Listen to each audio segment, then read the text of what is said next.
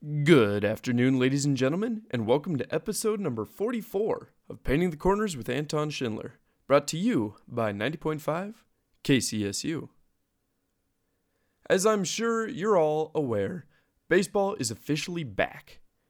On March 10th, 2022, Major League Baseball and the Players Association finalized and signed a new collective bargaining agreement that will last until December 2026, putting an end to the 99-day MLB lockout once and for all.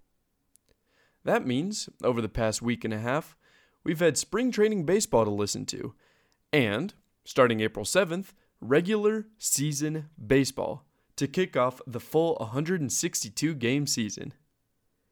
Now, there have been such a flurry of free agent signings and trades since this new CBA was released, and it's been awesome to watch. It's just been so exciting every single moment of it. I mean, there were a lot of new changes that came with the new CBA that will change baseball this season and possibly pretty far into the future as well. On the money side of things, the new 5-year CBA includes increased minimum salaries, as well as a new pre-arbitration bonus pool, which will be used to reward the top young players in the game. And there will be a raise in competitive balance tax thresholds, evening out teams and their money disparity a little bit more. Also, the MLB will introduce a new draft lottery system and a new system built to prevent any alleged service time manipulation and limits on the number of times a player can be optioned in a season to address any concerns regarding roster churn. Some new rules that came out of the talks include a universal designated hitter, meaning that the National League will now have a designated hitter, just like the American League, and the playoffs have been expanded to include 12 teams, 2 more than usual.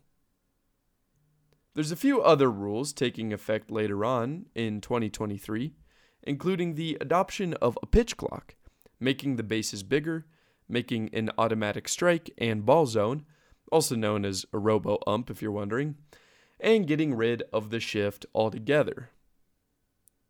This is just a quick look at some of the new changes that came with the brand new collective bargaining agreement, but I highly recommend reading through it to get the full picture, because there are a couple other rules and stuff like that are actually worth kind of paying attention to.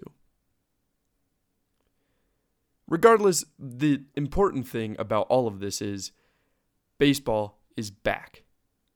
There will be no missed games to this season, and all teams will start either April 7th or April 8th in pursuit of playoff baseball once again.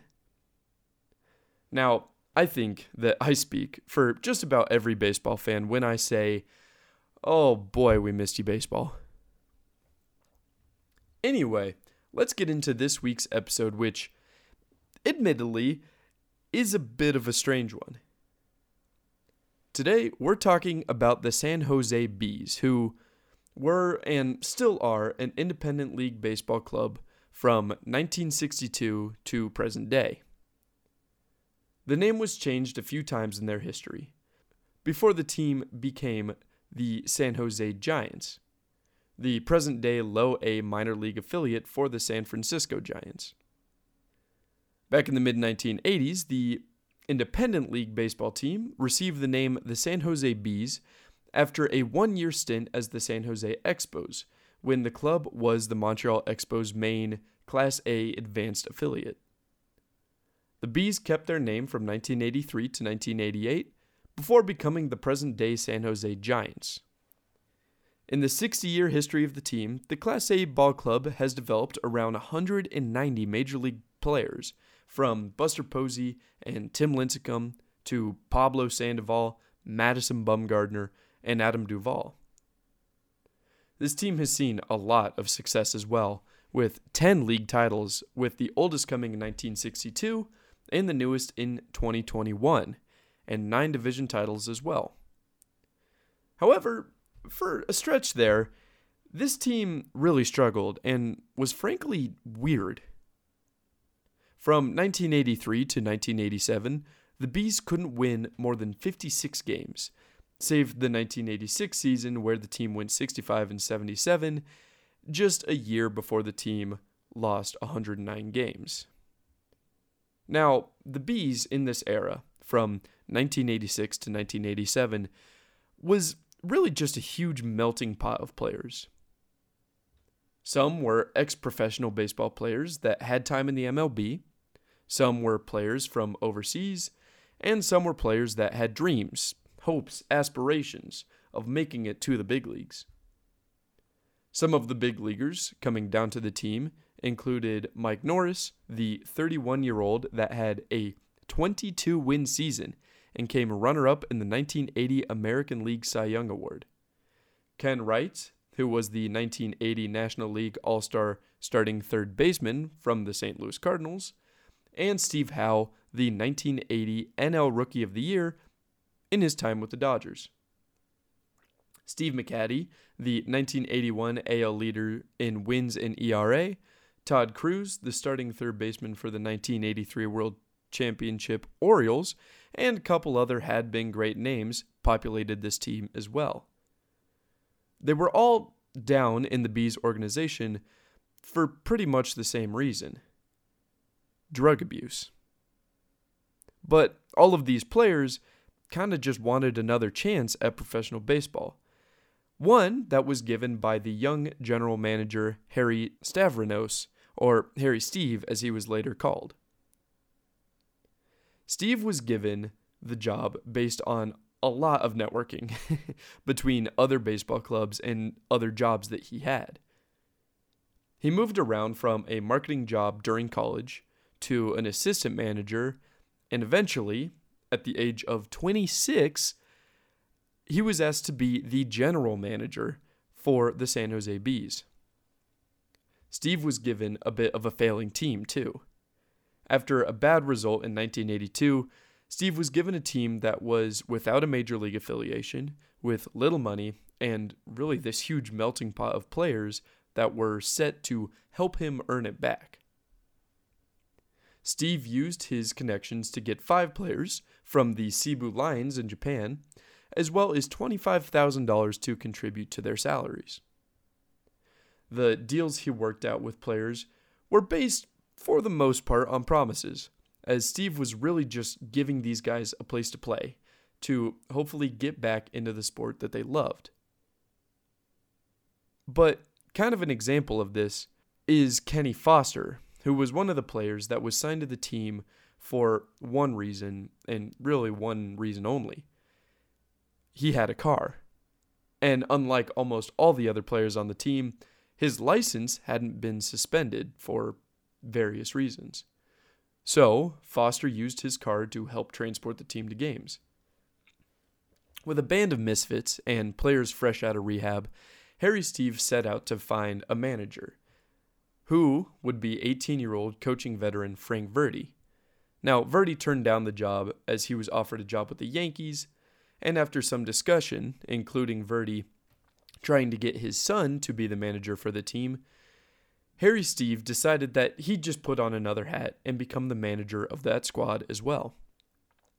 However, even that did not last long for the young GM. At one point in the season, Steve received a call from the National Association of Baseball for the California League, telling him to not pitch Steve Howe that night, who was at the time one of the better pitchers on the Bees. The reason behind it was that Howe actually failed a drug test. But Steve, frustrated with this call, called Howe and asked him if he could pitch that night anyway. Now, after a decent performance from the pitcher, Harry got a call the very next day from the office that resulted in an indefinite suspension from the game for Harry, as you can imagine. Later on in that season, Steve was up in the stands watching the game since he really couldn't do anything else for the team. Now, during that game, some drunken fans recognized the old manager and started to heckle him. The Bees players started to yell at the fans, trying to get them to stop heckling, but they just continued to do it. Now, after the end of the inning, like literally after the end of the inning, a couple of the Bees players decided to end it once and for all by scaling the fence and brawling with the fans. Now, as you can imagine, that didn't really go over well, with locals saying, "We don't want these drug addicts in our town," and so on and so forth. Now, you can imagine that a team of ex-Major League Baseball players, many of which were phenoms in their prime, would draw in thousands of fans every single night. But because of the problems all of these players and the team had, they could barely draw in a couple hundred fans per game. The Bees found themselves in the national spotlight, portrayed as almost zoo animals, and given the name the Bad Nose Bees, or the Bad News Bees, as they were later called. But the Bees continued to play on. Some of the pitchers, like Norris, went 4-3 with a 1.44 ERA in his 11 starts. He struck out 62 batters in that time. Howe, after serving a shorter suspension, had a 1.47 ERA over 49 innings with 37 strikeouts of his own. And I think it's important to point these guys out because it kind of puts into perspective the kinds of players that were on this team. They were good. They were really good, in fact. But because of the problem that they were getting themselves into, no major league team wanted them. They could not be forgiven for that abuse that they showcased when they were in the major leagues on their first go-around. There were so many players that disobeyed Harry and still went out and drank heavily. Many more of these players were on their way out of baseball, older guys that were good at one point but couldn't turn it around afterwards. And as players came and went, they kind of started to fall out of the team, as more would just come in for another chance. This constant turnaround of players led to a 65-77 win-loss record, which, looking at it, honestly isn't that bad, seeing what was going on with this team during the season. This was also way better than any of the seasons leading up to it, to be fair, but still bad enough for fourth place in the division. The constant movement of players led to only 3 of the 15 former Major League players coming back to the team that next season in 1987, and it kind of showed. Now, although more fans started to attend more games after hearing about the circus act that was the 1986 Bees, the huge loss of Major League level talent really took a hit on the ball club. By the end of the 1987 season, the Bees finished with 33 wins and 109 losses, 61 games out of first place. It was around that point that the Bees were scooped up by the San Francisco Giants and rebranded to be the San Jose Giants and finally given the affiliation that they needed. And as it turned out, a couple players moved on, others went to other teams, and a few stayed with the club. But regardless, it was the first and the last time that this melting pot of misfits were together. To say that this team was bad is a bit of an understatement, admittedly. The Bees had lost 259 games in just 3 seasons after their last winning season in 1979. By the time that the Giants took them in, rebranded them, the Bees had lost 443 games and won only 264. A kind of scary stat. But all that aside, I think it really is just a case of what this team represented that makes this story so special. This team truly was just the misfits, a bunch of old, washed-up ball players mixed with young talent that blew their chances in the big leagues, as well as players, international players, that could hardly speak any English. They were the squad that baseball just didn't want back, no matter how good they were or how much they had improved or developed. They really just played for another chance, but ended up kind of being part of something just bigger, a club of guys just like themselves in a breakfast club sort of way. Harry Steve realized that a team like that could only really be around for a year, maybe 2, thanks to all those problems and the craziness that the team endured. But looking back at it now, it's just crazy. It's insane to think that this really did happen on a professional level independent league ball team. I mean, baseball really does have a weird way of bringing everyone together and allowing for this kind of craziness to happen in the first place.